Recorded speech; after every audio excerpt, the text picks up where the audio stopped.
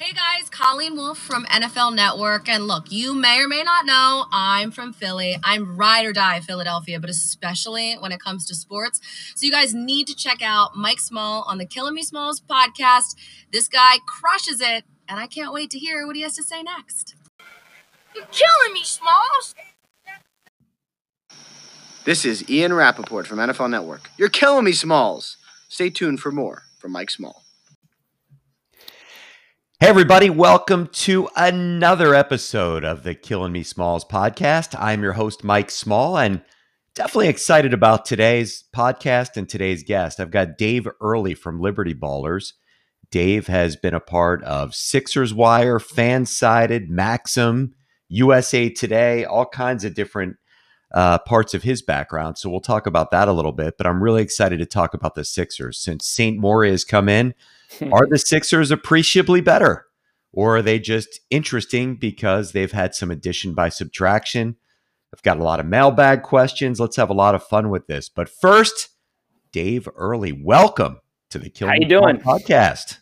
Thank you. I appreciate it. Thanks for reaching out, having me on. You know, I'm a fan of yours on Twitter. I follow you for a while now, so. Yeah, I think it's mutual. I really enjoy some of the work that you've done. You've had some great podcasts lately, especially with Ben Dietrich and your own Weitzman. You really have done a really good job. And you know what? Usually we do the plugs at the end. Why don't you tell everybody how to follow you and listen to your podcast, because it's really good. Oh, thanks. You could follow me on Twitter at David Earley, like early morning, DAVIDEARLY on Twitter. My podcast lately is called No Particular Hurry on libertyballers.com. Yeah, it's really, really good, and I would advise it. So, Dave, talk a little bit. Let's talk about you for a couple minutes, and then let's really dive into the Sixers. Your background is really interesting. You've been with a lot of different groups, as I mentioned a few minutes ago. Talk a little bit about what you're doing now with Liberty Ballers and what you feel, what direction you feel the site is headed, et cetera. It's a lot of fun to work with.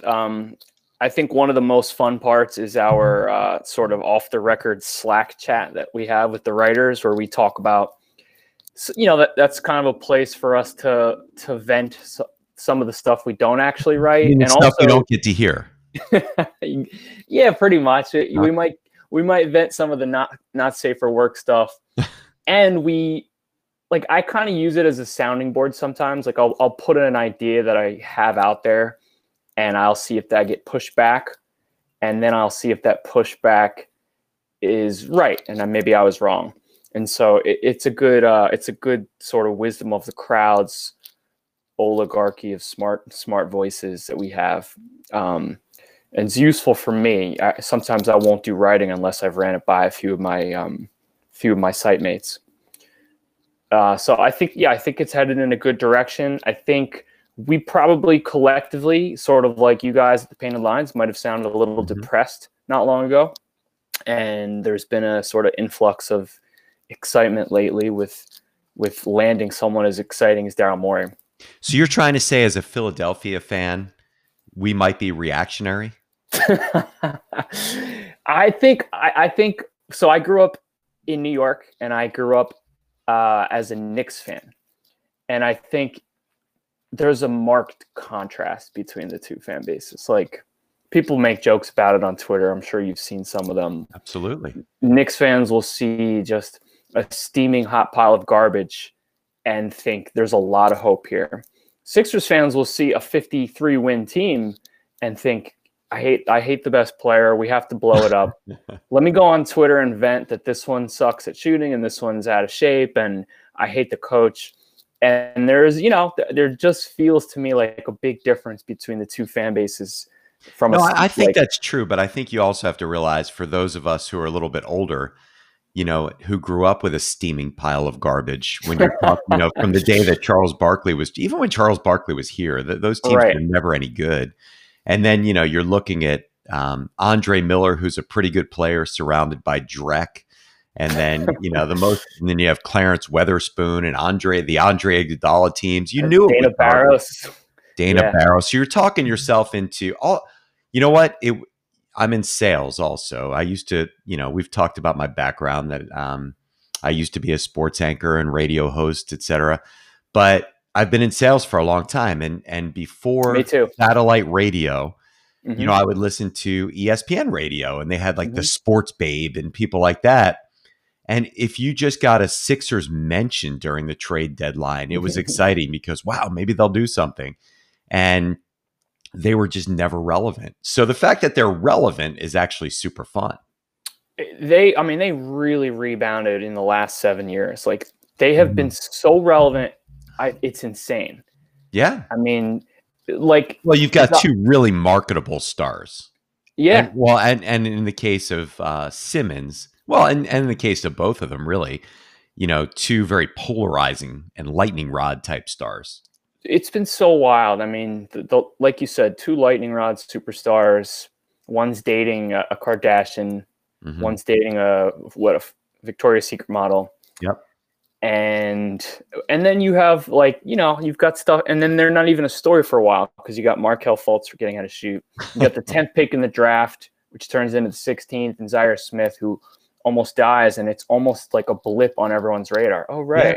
But if that were another team, that would be a huge story for like 2 straight years. You forgot the general manager who decided to tweet out everything that he's thinking and heard, and his certainly did not forget, but I try to filter how many times I bring that up. Yeah, no, it's never enough in my opinion. But okay, so here we are today. So we have a team that, you know, 2 years ago was a couple of bounces away from the NBA Finals, possibly. Then they let Jimmy Butler go and bring in Josh Richardson, who I was really disappointed. I think Josh Richardson was one of those guys that you see a couple times a year and convince yourself he's really, really good. And after seeing him, you know, most days last year, he just didn't fit. And I'm pretty happy that he's gone, quite frankly. Everybody wanted Al Horford gone, so I don't think Daryl Morey would have taken the job if he knew he was going to have to explain why Al Horford was still here for the next year. So that worked out. So they've had a lot of addition by subtraction. They've brought in some shooters, kind of running it back like it's 2018 by bringing in Steph Curry, Danny Green. And here's my question to you. Are they better? Are they appreciably better than a 5th or 6th seed right now? So I think they're appreciably better on the court. I don't know if they'll be appreciably better from a seed standpoint yet, because of the sort of insertion of the Nets, you know, returning KD and Kyrie, and who knows if they have a trade up their sleeve. So it's possible that they're significantly better than they were last year and still a similar seed. Can I give you a hot take? Yeah, please. This Nets thing's not going to work out. I think Kyrie is a disaster. What's that? Define not work out. This is not a championship contending team. Okay. It's a good team, but Kyrie as your leader is a mess. KD is a very, very, very great player with, how do I say this in a kind way? He doesn't have a lot of balls. He's somebody who's very thin-skinned, is what I would. You're on the. He's a cupcake. He's thin-skinned. Let's go with thin-skinned. And then, you know, and I think, you know, there's going to be that old guard, new guard thing where if they're going to keep Dinwiddie and LeVert and all those guys, they got a taste of being the quote-unquote man. And I think there's just going to be not enough balls to handle that ego. So I think this thing could blow up. We got the coach now who just dealt with the old guard, new guard superstars who want and get and deservedly get preferential treatment, and the guys who are there prior who don't like it so much. And well, Kyrie said he's more the coach than Steve Nash, right? Or they're going to do it together. It just seems so toxic to me. So I know I got you off track, but I'm not anointing the Nets yet.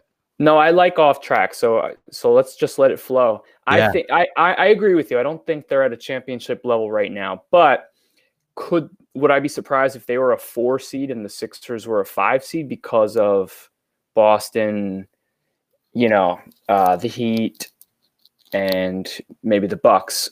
So I could see the Sixers at this point having to. It's funny, if this were Brett Brown, he'd be like, I have the 45th version of a team to try to gel, but it's a new coach now, and he's he might have some ramp up learning curve in terms of getting this all to work. There's not really any primary initiators still on the team, which is at least unique. Well, we're going to talk about that. That's definitely on my agenda here because, if I had one desire from free agency, it was an Alec Burks, Trey Burke, but a better version of them. Like DJ Augustine type. Yeah. Yeah. I mean, somebody that, 45 seconds in the game, down by 3 or 2, I want to give them the ball and let them create something. And the way Dragic looked in the conference finals. Yeah. Yeah. Yeah. I mean, could that be Shake Milton? Maybe. That's I think our best hope. And you know what? Let's forget about agendas. Forget about it. Let's just get into that right now. So with 30 seconds left in the game, down by 2, what are you doing right now, Coach Dave? Brett Brown said put it in Joel Embiid's hands last year. Yeah, I think so. One of the other knocks last year was that Josh Richardson was often reluctant to simply dump it down into the post, even when Ben Simmons was out in that first round. And he was a horrible passer. Josh Richardson was a terrible passer. Right. I've seen some podcasts with Daryl Morey where he's talked about, his old trade where he shipped out the 8th pick. He could have taken Rudy Gay, I think, and he traded it for Shane Battier. And he said, among many, many things that we considered, one of the things was what a good entry passer he was. Yeah. And we had such trouble getting it into Yao Ming in the post. Like, that shouldn't have been so hard for us. And for the Sixers, that's often been this, like, you guys literally can't get it to Embiid in the post. He's like burrowing and grinding and plowing on a guy like Thies or Cantor. And then you've got Josh Richardson who just can't make that pass. Yeah. So he swings it back to Harris, who takes 4 dribbles and a bad long 2. And it was a blown possession, and it happened over and over. It was crazy. It was for that reason I got crucified on Twitter by saying that I think that this was before free agency and the trades and everything, that I thought getting Josh Richardson out of Philadelphia was more important than getting Al Horford out. Now I just thought that Al Horford was at least playable as a backup, and there would be enough games that Embiid would miss that he would be valuable, that you could at least use him. I thought Josh Richardson held the team back. I thought his poor shooting, his inconsistent shooting, his awful passing, and his lack of ability to create for anybody else really, really hurt the team last year. Yeah, I'm going to try an analogy. It might be a little bit of a reach, but do you play fantasy football? I do. So I have multiple teams. They were kind of obsession. Like one of those teams where you're stocked at one position, but you can't start them all. So you have to lose some value. Like, you're going to have to trade like a good wide receiver for just an okay running back. And so I think they had to make a couple moves like that. And to your point, yeah, Horford is good. He's still good. If you surrounded him with what they had in Boston, he would be able to play at that nail or the high post, and he'd make some fakes and backdoor passes. I mean, the contract was abysmal. The contract was abysmal, and the fit was terrible. But I agree with you. I think there's still something in there. It killed me. Like, it hurt me, and I'm not over it. Signing him, watching him get so much work done on his leg over the season prior in Boston was so clear to me. This guy is going the other way. Yeah. And they bet on him for the next 4 years, which was just staggering. And at that price, I couldn't believe it. Kind of similar to what the Hornets just gave to Gordon Hayward. I think Boston had a lot of addition by subtraction, being able to use that money for other things. But getting back to better. I mean, Gordon Hayward was ascending last year. There's a chance that he could be playing himself healthier. Horford was clearly getting less healthy. Anyway. I wouldn't have given Gordon Hayward 4 years. No way. No, I wouldn't either. I'm just saying. No way. But getting back to where we were. So the question that I asked you is, are they appreciably better? And here's let me get into that a little bit, because I love Danny Green. I love the idea of Danny Green. I don't love what I saw with the Lakers, but I love what I saw with the Raptors. That's for sure. So if he is that guy, and I think there's a reasonable chance that he could be that guy again. He hustles like crazy defensively, and he's a good shooter. Definitely a good catch and shoot guy in the corners.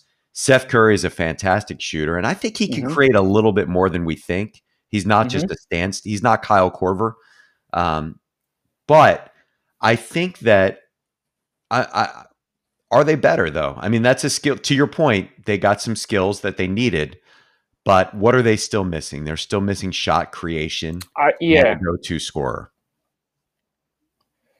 Right. Well, they didn't have that last year really either, right? So yes, I think they are appreciably better just because they'll be able to put some shooters out now. Yeah. And what was a major problem last year, which was not having like a primary half court initiator. I'll emphasize half court because Ben is an initiator in transition.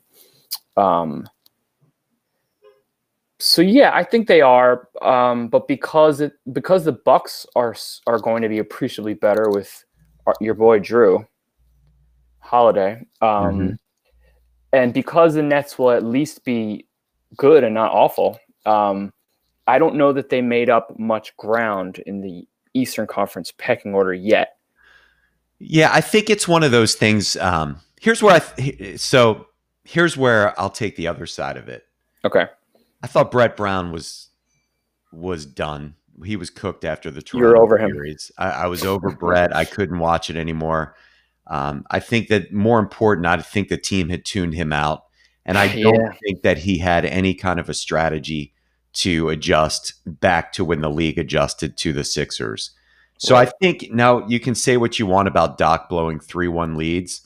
I think there's a lot to that. And we'll worry about that if he gets to a conference final and blows it. But I think that there is a much better chance of unlocking Simmons and Embiid and building a team based on the credibility and the swagger that he has. And I think the experience that he has and the fact that he was a really good NBA guard. And I think Simmons may listen to him. I think that the one thing that I'm fearful of is Ben Simmons' fatigue. I saw a video of him shooting the other day. I lost my mind. I'm like, I can't do this again. We can't fall for that again. But he can't be the same player. He can't come back and be the same player. I think it's this simple. If Ben Simmons comes back as the same player that he was this year, yes, he took a step up on defense. Yes, his free throw shooting was slightly better. But he's got to be able to go to the hole and get fouled and do that a lot and not worry about the free throws. And he's got to be able to shoot a shot. I don't care. You can give me all the analytical arguments you want about how he doesn't need to shoot. And it doesn't matter. It matters. It matters because you have such an advantage having a 6'10 point guard or a 6'10 guy with the ball in his hands. If he can create and make a couple of shots, it's you can give me all the I got breaking news for you if you want it. Give it to me. The Sixers are signing Ryan Broekhoff once again. Remember the shooter from Dallas? Awesome. From Justin Grasso. There you go. Justin Grasso, previous guest on the Killing Me Smalls podcast. So yeah. Broekhoff, well, he's Kyle Korver, but not as good. Yeah, he's a good shooter. He'll that's him, but not as good. But well, there's no question what Daryl Morey wants. Yes, yeah, he certainly is aiming to, and I agree that it would be really, really disappointing if Ben didn't improve. To your point, yeah, I think that's going to be everything. I think it's going to be everything. I mean, I do buy into Embiid. Being there, that was encouraging. That Morey said he's been there a couple of days, every day working out. So that's a really, really good thing. I do buy in. All right. So let's transition here. Dwight Howard. Did that shock you? And where were you when you saw the Woj bomb or the Shams bomb? And two, one of our mailbag questions is, what do you think his role is in terms of minutes per game? I was sitting in a lawn chair I have in my room. Okay. And I was watching the show Babylon Berlin on Netflix, which is excellent. So it's a German show, 1920s based. Definitely recommend it to anyone listening. Got it. And I got the bomb and I sent it to my friends on a group chain of like 4 or 5 buddies who we have long had debates about Dwight Howard, going back to his Orlando and Rockets and everything else. And so I'm good with it. I was of the camp where I said, obviously they should run it back. They'll get a big mid-level exception, keep Jimmy Butler. And people were saying, what do you do about Embiid? And then I said, look, you go get guys like JaVale McGee, Thies, Baines, Dwight. These guys go for $4 million or less. Yeah. Cantor. I would do what Morey has talked about doing now, which is backup by committee, especially if we can make it like Ben Simmons time. I want the backup minutes to be Ben Simmons time, where it's him looking like the guy his rookie year, surrounded by shooters, beating LeBron James in a game to lock up the 3 seed. And I think it was just a travesty that they didn't do more of that. Like, I could agree with more. I'm looking forward to some time in the third quarter where it's Simmons at the 5, Shake at the 1, Curry at the 2, Danny Green at the 3, and maybe Brokoff at the 4, and let's go. And let's go. Yeah. I mean, I would love to see it because those guys are all better than Bellinelli. If you're keeping these two, and it sounds like they are, then the very simple solution to they're not seamlessly complementary players, Joel and Ben, which is true, and that's fair, and I get it. But the obvious solution to that is Joel plays 63 regular season games out of 82. If the season's 73 games, he plays less. And then that means there's a lot of games for Ben to shine the way we see him shine when they're on the road without Ben or Boban in Oklahoma or Martin Luther King Day in Brooklyn. And he just looks like a tier 1 superstar, two-way superstar. And they can do that if they put shooters around him. It's kind of funny. It looks like they're a team of all 2s and 5s. There's your fantasy team. Yeah, right. I actually like the Tony Bradley signing. I think he's got a lot of upside. Punt free throw percentage or punt running backs. Yeah, there you go. So this was another mailbag question. 5 minutes left to go in a tight game. Who's your 5 that you want to see on the court right now? I mean, if there's no more changes. All right, so Joel and Ben. Tobias at the 4. I guess Ben at the, 3, 4. It doesn't matter what we're calling him for on offense. We're on offense here, right? Yeah. Well, if we're not, I'm taking Tobias out maybe. just give me your 5 people. It doesn't matter who it is. Okay. Close game, 5 minutes left. To go. Leave these guys Tobias, in. Ben, Joel. I'm going to roll with Danny for the experience and the defense. Mm-hmm. I mean, even when you and I were disappointed in him in the bubble, he was shooting 34%. So that's like, well, he's willing to shoot it, and he's willing to shoot, and he gets it up. And he's good at D. Quick release. So that's kind of Covington-like, what we're used to. He's a better defender than Covington on the ball, anyway. Maybe on the ball, but not overall. I'm going to take Covington on. Not in team defense, but Covington was on a guard, overrated on the ball defender. That's fair. But so who's as your our fifth? guy Jackson Shaker, Frank would say, he's like a wizard off the ball in terms of reading a D. Yeah. But anyway, I don't want to go down the Covington road. No, we don't have to do that. So you're down to Shake and Curry for your 5th player. I'm gonna go with Curry for the 5th. Wow. I think his shooting and his experience. I think between Ben and Joel, we can manufacture an open look. Someone's gonna get doubled. Mm-hmm. Someone's gonna get doubled. Ben's gonna make the right pass. He'll throw the lob. He'll kick it out to the right guy. He can do the swing pass. Joel obviously can command a double. And with this type of shooting, he could probably make the first read for once. He's rarely had a chance to make the first read and just kick it out to the man who has left him, I have an interesting lineup that I'd like to see. I'd really like to see Shake at the 1, Curry at the 2,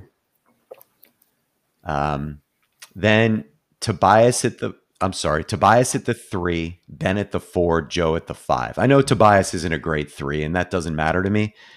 But all 5 of those guys can create something and, for the most part, create a shot for themselves.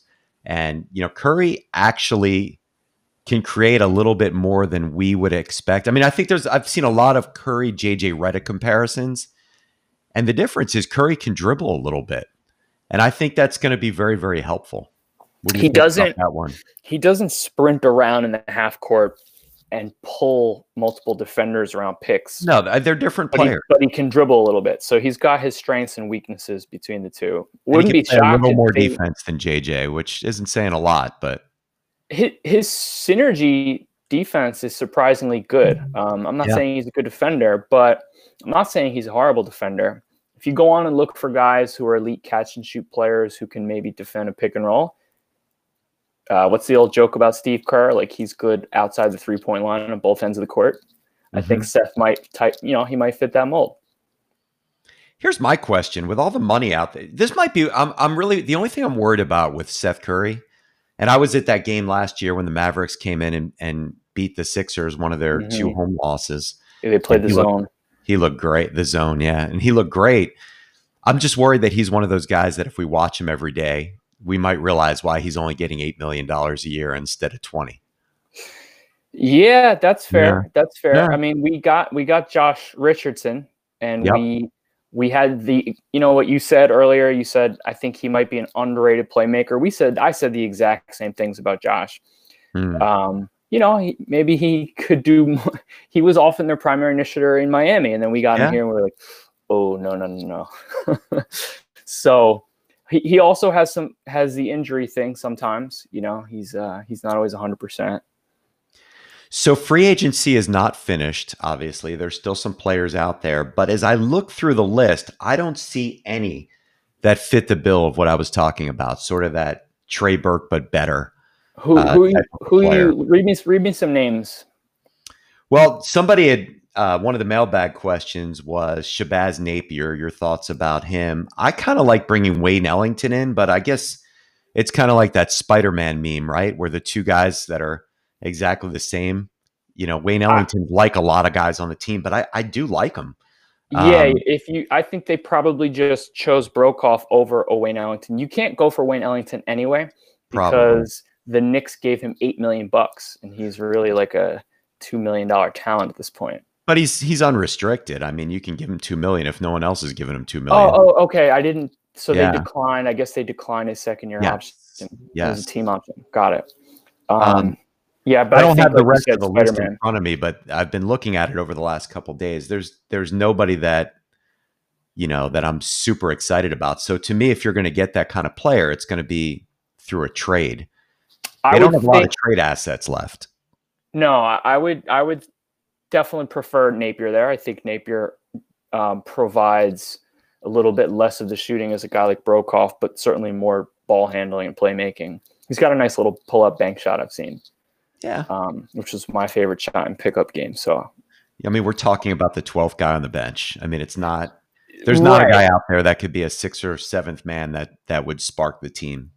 The only reason this is so interesting is because we're going to be like, they kept a roster spot open for X and they let Zaire Smith go, and that's going to haunt us. Do you really think so? I never saw the whole Zaire thing. I mean, even in limited minutes, I was thinking like, very meh to me.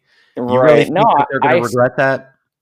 I actually hope they do because I'm a fan of his. Seems like a great kid, and he's been through a lot. I just, as a 6'2" shooting guard, when you had a chance to get Mikal Bridges, I regret that one for sure. And I regretted it that night too. I loved getting the extra pick, and it's interesting if you go back and do revisionist history, which Sixers fans are known for, and you and I did it at the beginning of the podcast. If you don't make that trade, you're probably not making the Tobias trade because you needed that pick to do it. Yeah, this takes us down a much better path. It does. I liked speaking of revisionist, I liked it from a process standpoint. Mm-hmm. I liked their thinking. The 2021 pick, we thought it would be like the quote double draft where high school kids are eligible. Yep. And a lot of teams thought that too. So that pick had a lot of market value. And then Brett let it slip that was part of our thinking and analysis in star hunting. Yeah. And then the league was like, "Oh, we don't want that. Maybe it'll be 2023. Sorry." and so then the pick lost a lot of its value. And I then will Zaire- tell you that night I thought they made that deal because they thought they were going to be able to use it in Covington and whatever else to go get Kawhi Leonard. Then I was Kawhi, yeah, I'm good sure about that was. I'm sure their board was like Kawhi, Paul George, Butler, Klay Thompson. You know, and Kawhi was obviously the top banana if you could get him. I would have thought that Brett Brown with his pipeline to Pop would have had the conversation of, look, go get that pick and here's what we'll do. And that did not happen. Yeah, I don't know. I thought about the same thing myself, and I guess Pop just really wanted to compete and didn't understand the value of Covington. He thought he needed a guy who takes 1 million pull-up twos. And I thought Covington was more valuable to have than DeRozan, to be honest. Maybe that's a hot take. Especially at his age and contract, he would have been. But his contract was sick, and he plays serious D, and he shoots threes. And now somebody just got 2 first-round picks for him. Houston. That's interesting, right? Yeah. Hashtag Sam Hinkie memes. Well, Dave, this has been awesome. You are going to have to come back on this podcast because you're a lot of fun to talk to. I think you have a lot of, your Twitter handle again is David Early, DavidEarly. Thank you. Yeah, this is a lot of fun. Job. I love I've corresponded with you for a while about a lot of your interviews and your articles, and I think there's a lot of synergy between the guys that I work with on the Painted Lines and Liberty Ballers. I think it's a lot of quality content, and I would recommend everybody check them both out. And you can, of course, follow me by looking at this podcast on YouTube under the Painted Lines, or by subscribing to the Killing Me Smalls podcast on Apple, Spotify, or wherever you get your podcasts. And I would also appreciate a Twitter follow at Real Mike Small, because fake ones are not going to give you this high quality or great guests like Dave Early. So, hey, everybody, thanks so much for listening. Dave, thanks for joining. Everybody have an awesome Thanksgiving. Happy Thanksgiving. Thank you. All right. Take care.